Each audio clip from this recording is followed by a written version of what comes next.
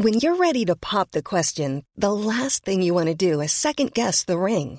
At BlueNile.com, you can design a one-of-a-kind ring with the ease and convenience of shopping online. Choose your diamond and setting. When you find the one, you'll get it delivered right to your door. Go to BlueNile.com and use promo code LISTEN to get $50 off your purchase of $500 or more. That's code LISTEN at BlueNile.com for $50 off your purchase.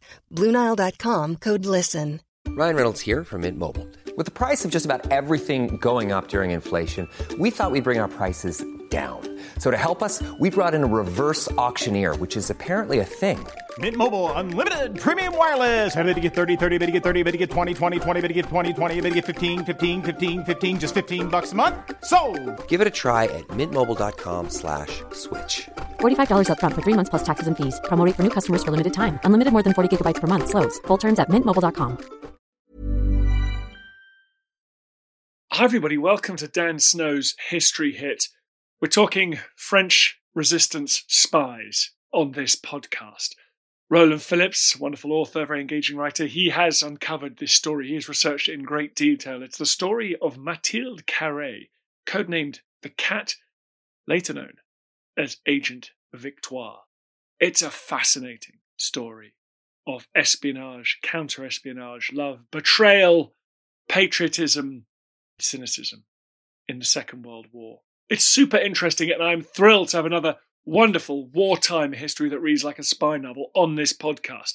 If you're listening to similar podcasts, we got plenty of them. Let me tell you, go to History Hit TV. It's like Netflix for history, but it's audio and video, hundreds of hours of history documentaries, many hundreds of podcasts, and you'll be able to binge on historical content until you are satisfied. But in the meantime, everybody, here is Roland Phillips talking about the cat.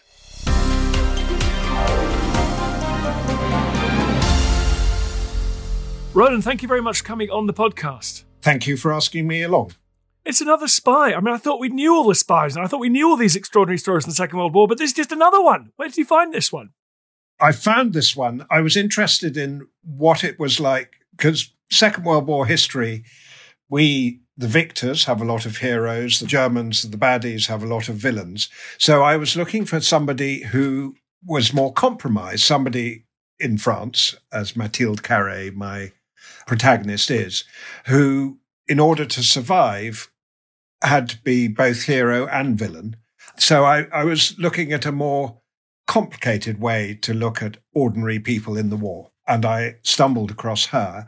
I think her situation was made yet more complex as a woman rather than a man. And she wasn't anyone who signed up to be a spy. She sort of fell into it through the right motives of patriotism and the excitement of war, and then had to negotiate her way through more than one betrayal and work out her path in the war. And ultimately, I think, perhaps a tragic path, but also I wanted to wind back, not without the 75 years of hindsight we now have, but actually think, what would it be like to have been that person having to make those choices in a split second, rather than portraying her as when she spied for the Germans bad, when she spied for us good, and just get a bit of nuance into one person's life. When did her first big choice come? It's 1940. France has fallen. Part of it's occupied by the Germans. Part of it's under the collaborationist government in Vichy. Why did she have to make a choice in the first place? Why didn't she just keep her head down and go about her life? Well, that was really her character, which plays a huge part. France had indeed fallen. She'd been an extremely brave nurse during the battle for France. She was one of only 3 of her 80 nurses who signed up to have fought through the war.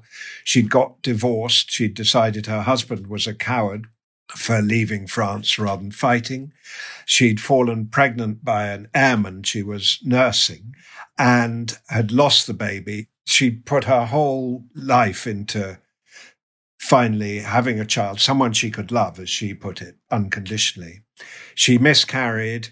Her lover had to go off back to the war in Syria, and her beloved country had fallen. She was about to commit suicide. She was in Toulouse, which was unoccupied, and was about to throw herself into the Garonne when she suddenly had a moment of awakening, an epiphany, when she said, no, what's the point of dying here?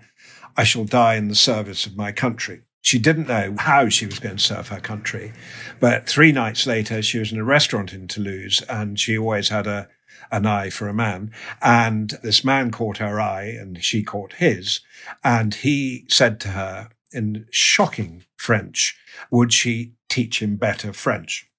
And he was a Pole. He was a Polish intelligence officer who had a vision of a huge network, an unimaginable or not imagined network, that would be lots of individual cells of spies throughout France, all reporting to one person only in each cell and then reporting to the centre. So none of this network, which grew to be 250 agents or more, would know to whom they were reporting. And when he came clean and said this was his idea, and he wanted her to run the French side of it because French people wouldn't work for a Pole. He was a Pole. She leapt at it. And that's how she became a spy. They set up this huge network, November 1940. It was called Inter-Alliés. Our spies, MI5 and MI6, said, we have no other source of information from occupied France. You have to remember, all our soldiers had gone. This defeat had happened in unprecedented time. And we had no spies in France. We had nothing except what came from Inter-Alliés. I know that it was obviously extremely serious and lots of people dying, but there's a kind of romance and excitement in that relationship and that story that's just very compelling, isn't it? Absolutely. And that's what really drew me to her. As I mentioned earlier, her character. She was a passionate figure. She hurled herself into whatever she did, often regardless of danger to herself. There's one moment when she goes to Brest. So one of the things Inter-Alliés did was reported back to England and to the RAF on how effective their bombing raids had been. And we were trying to bomb the dockyards in Brest where the U-boats were being penned. And she went to Brest on the train to report back. And amazingly, she decided, it was in the middle of the Blitz, and she decided in solidarity with the British, she would conduct her investigations speaking in a British accent. I mean, this is utter madness. Needless to say, the Gestapo got to hear of it. She got back to the Gare du Nord and found a Gestapo officer saying, I want to ask you some questions. But because of her immense charm and espionage ability, she drew him out, got talking to him, discovered he had an Irish mother. They ended up having dinner together. So once again, she got away with it. She had a lot of the time a charmed life because of her conviction that all would be well. I mean, she was a wonderful character. And on the question of romance, yes, she did have a romance with her Polish co-founder, who was a remarkable man called Roman Czerniawski, who later became one of the double agents of Operation Overlord in 1944. But they decided that once the network was up and running, they had to live together as brother and sister. How do we have such rich sources about what she was thinking and the decisions she took? This was one of the great discoveries. She did publish a book after the war in the 50s, but the real great source for me was a memoir she wrote. If I can wind forwards a bit, what happened to the network was after a year, quite by chance, it was betrayed. There was a conversation in a pub near Cherbourg, where a drunken docker started telling a Luftwaffe man who'd bought him a few drinks that he had been asked to comment on how much aviation fuel was being used, and therefore we could work out how far the planes were flying and so on, and count the planes in and out. And this Luftwaffe man thought this is a bit odd, reported it to the Abwehr. The Abwehr in Paris, who would normally have done nothing, they were an idle bunch, this is November 1941, were under pressure to get results. So they did send someone to investigate this. And eventually they tracked this docker's contacts back to Paris, and the network, after exactly a year, was betrayed. And she was arrested on the day they found out about her and told, you can either be killed or work for us. And this was the second great choice of her wartime, and one that I feel she was judged later, but I think it gets to the heart of one of the things I wanted to explore in the book is, what would you do threatened with death or working for the other side? And many agents and others took the choice to work for the Germans quite simply to keep their jobs, keep their family together, to look after their aged parents, whatever the reason. Anyway, she became a double agent. They used the network's radio to put out false information and so on. And after a time, I couldn't believe this when I read it, one of the founders of the resistance heard that her radio was working and came to her and said, I need to get messages back to England. All my radio operators have been killed. He thought he had 10,000 agents at his command. We in England thought he had 25,000, or calculated he had 25,000.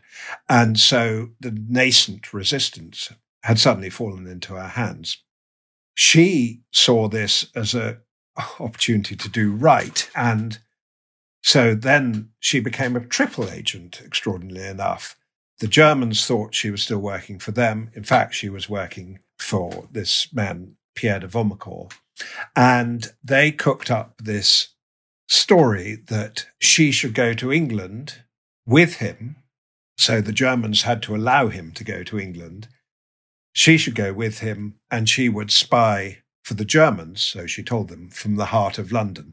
They embraced this extraordinarily eagerly, even said she should write a book called 15 Days in London. And when the Navy sent a motor torpedo boat for Mathilde, who by now is known as Agent Victoire, and Pierre de Vaumecourt to leave Brittany, February 1942, the Germans were watching from behind the sand dunes. We had no idea here that Pierre de Vaumecourt would be right, because he couldn't obviously say in the messages, by the way, I'm bringing this woman spy for the Germans with me. So she just had to pile on the boat and we had to say, what on earth are you doing here? And by this time, Mathilde and Pierre were also lovers. And so when she arrived in Britain, we had to, and this was my other great source, work out, was she for real or was she not? And so she went through many, many debriefings. And one of the ways both to occupy her, because de Vaumecourt had to be kept busy planning the resistance, and to find out what really went on, was this rather clever intelligence officer who worked for the Double Cross Committee called Christopher Harmer, suggested she write a memoir of her life and her time in France. And as this was all she had to do, apart from living it up in London, when she went to lots of nightclubs and parties and expensive outings on the British taxpayers' bill, she really went for this and wrote tens of thousands of words, which are now in the National Archives in Paris. So this is how I knew. I had to sort of aim off a bit because, of course, she was justifying herself to the British, but she wrote this extraordinary full memoir, and that was a very major source. You're listening to Dan Snow's History Hit. We're talking to Roland Phillips about Agent Victoire. More after this. Hey, I'm Don Wildman, and on American History Hit, my expert guests and I journey across the nation and through the years to uncover the stories that have made the United States. From first flight to first ladies, from stitching the Star-Spangled Banner to striking gold in California, to shooting for the moon with Apollo. We've got you covered. Catch new episodes of American History Hit, a podcast by History Hit, every Monday and Thursday wherever you get your podcasts. Ready to pop the question? The jewelers at BlueNile.com have got sparkle down to a science with beautiful lab-grown diamonds worthy of your most brilliant moments. Their lab-grown diamonds are independently graded and guaranteed identical to natural diamonds, and they're ready to ship to your door. Go to BlueNile.com and use promo code LISTEN to get $50 off your purchase of $500 or more. That's code LISTEN at BlueNile.com for $50 off. BlueNile.com, code LISTEN. Looking for the perfect gift to celebrate the moms in your life? Aura frames are beautiful. Wi-Fi connected digital picture frames that allow you to share and display unlimited photos. It's super easy to upload and share photos via the Aura app. And if you're giving an Aura as a gift, you can even personalize the frame with preloaded photos and memories. And also remember, when using messaging apps, they shrink the photos. You cannot print those out. You cannot blow them up. This is high quality imagery going to one of the most important people in your life. The Aura app is super easy to set up. It takes about 2 minutes and you're going to love it. There's free unlimited storage, add unlimited photos and videos, and invite as many people as you want to a frame. Right now, Aura has got a great deal for Mother's Day. Listeners can save on the perfect gift by visiting auraframes.com to get $30 plus free shipping on their best-selling frame. That's AURA frames.com. Use code Dan Snow at checkout to save. Terms and conditions apply.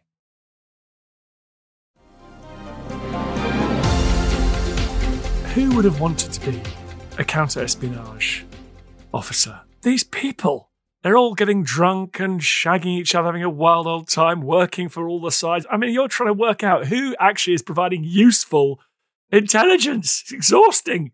Absolutely exhausting. And then within Whitehall, there were further divisions because SOE kept saying to Pierre de Vomcourt, he worked for SOE, said, well, what have you told her? Is it safe to send her back?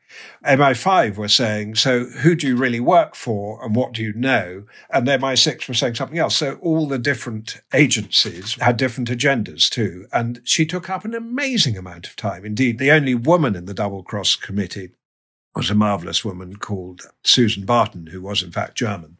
And she was put in as Victoire's housekeeper for a time to keep an eye on her. And she just wrote a report saying, I cannot but regard this woman as anything other than an expensive nuisance. But we couldn't do anything. I mean, she knew too much on all sides. And we were keeping the deception going and sending back other disinformation to Paris. I mean, it was a real tangle. God, love me. All right, so she eventually does go back to France, does she? Well, what happens then is we have to send de Vomcourt back, obviously, to get things going in France. So we put out various bits on the network saying, in fact, de Vomcourt's not going back. They're going to stay on in England for a bit, but we do send him back. And he gets caught. What happens is he sends a message from Vichy France to occupied France, handwritten message by a courier under his new code name. And quite by chance, this falls into the hands of the Abwehr officer who's set up Victoire in the first place. And he says, I recognize that handwriting. Otherwise, it wouldn't have got de Vomcourt. So they arrest him and we stop hearing from him and eventually have to assume correctly he's been captured, at which point we think the game is up. In fact, de Vomcourt doesn't betray her, but she's useless. And then there's the question of what to do with her. She's a blown agent, we assume. She's a double agent. If we send her back to France pretending she hasn't been blown, that won't work. If she goes to the Free French, because she has undoubtedly worked for the Germans, they won't have anything to do with her. We simply can't work out what to do with her. And in the end, this is now mid-1942, we imprison her in Aylesbury Prison.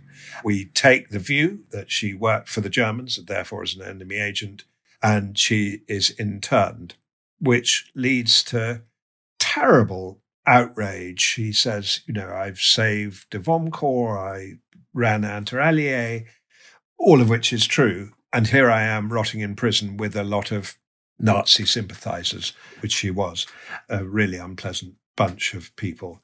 But there's nothing we can do. And so she spends 2.5 years in Aylesbury Prison and then in Holloway, increasingly ill.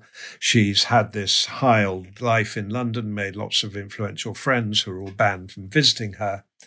And before the end of the war, after the liberation of France in August 1944, the French realized they need to put their house in order. There have been a lot of killings, freelance killings of so-called resistors, it's reckoned 9,000 or 10,000.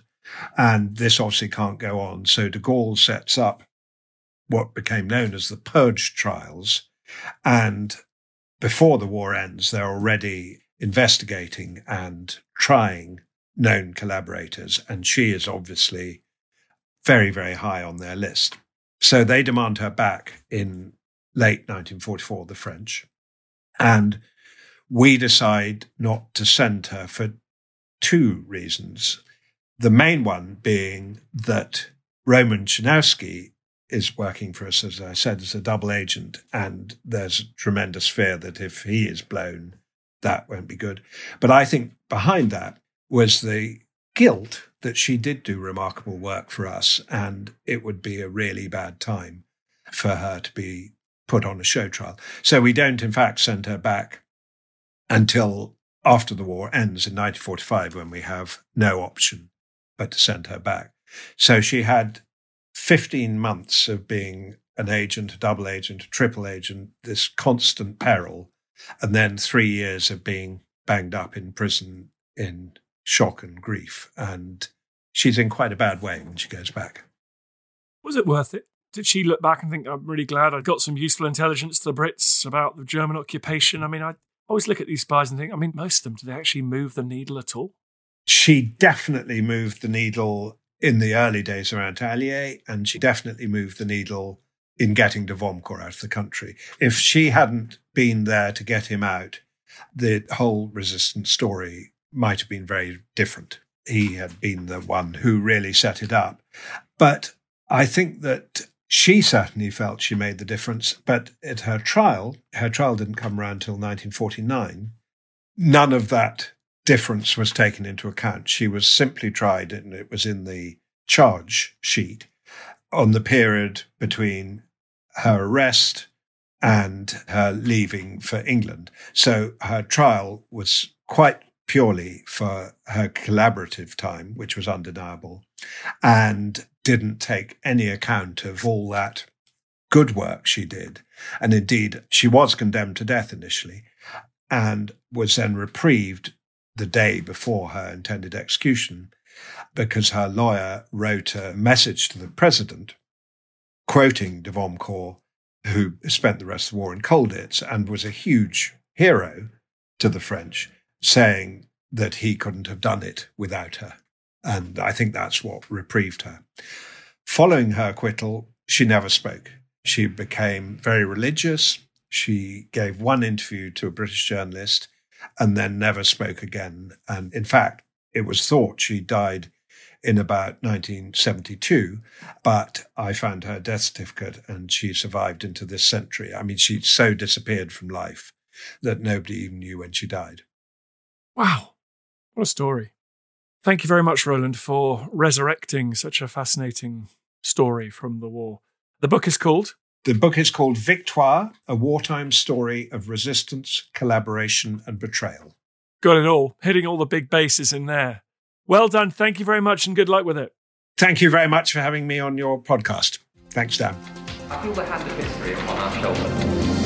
All this tradition of ours, our school history, our songs, this part of the history of our country, all were gone and finished. Hope you enjoyed the podcast. Just before you go, bit of a favour to ask. I totally understand if you don't want to become a subscriber or pay me any cash money. Makes sense. But if you could just do me a favour, it's for free. Go to iTunes or wherever you get your podcast. If you give it a 5-star rating and give it an absolutely glowing review, purge yourself, give it a glowing review. I'd really appreciate that. It's a tough world out there, law of the jungle out there, and I need all the fire support I can get. So that will boost it up the charts. It's so tiresome. But if you could do it, I'd be very, very grateful. Thank you. Planning for your next trip? Elevate your travel style with Quince. Quince has all the jet-setting essentials you'll want for your next getaway, like European linen, premium luggage options, buttery soft Italian leather bags, and so much more. And it's all priced at 50 to 80% less than similar brands. Plus, Quince only works with factories that use safe and ethical manufacturing practices. Pack your bags with high-quality essentials you'll be wearing for vacations to come with Quince. Go to quince.com/trip for free shipping and 365-day returns. Thank you for listening to this episode of Dan Snow's History Hit. Please follow this show wherever you get your podcasts. It really helps us, and you'll be doing us a big favour. Don't forget, you can also listen to all of these podcasts ad-free and watch hundreds of TV documentaries when you subscribe at historyhit.com/subscribe. As a special gift, you can also get your first 3 months for just £1 a month when you use code DANSNOW at checkout.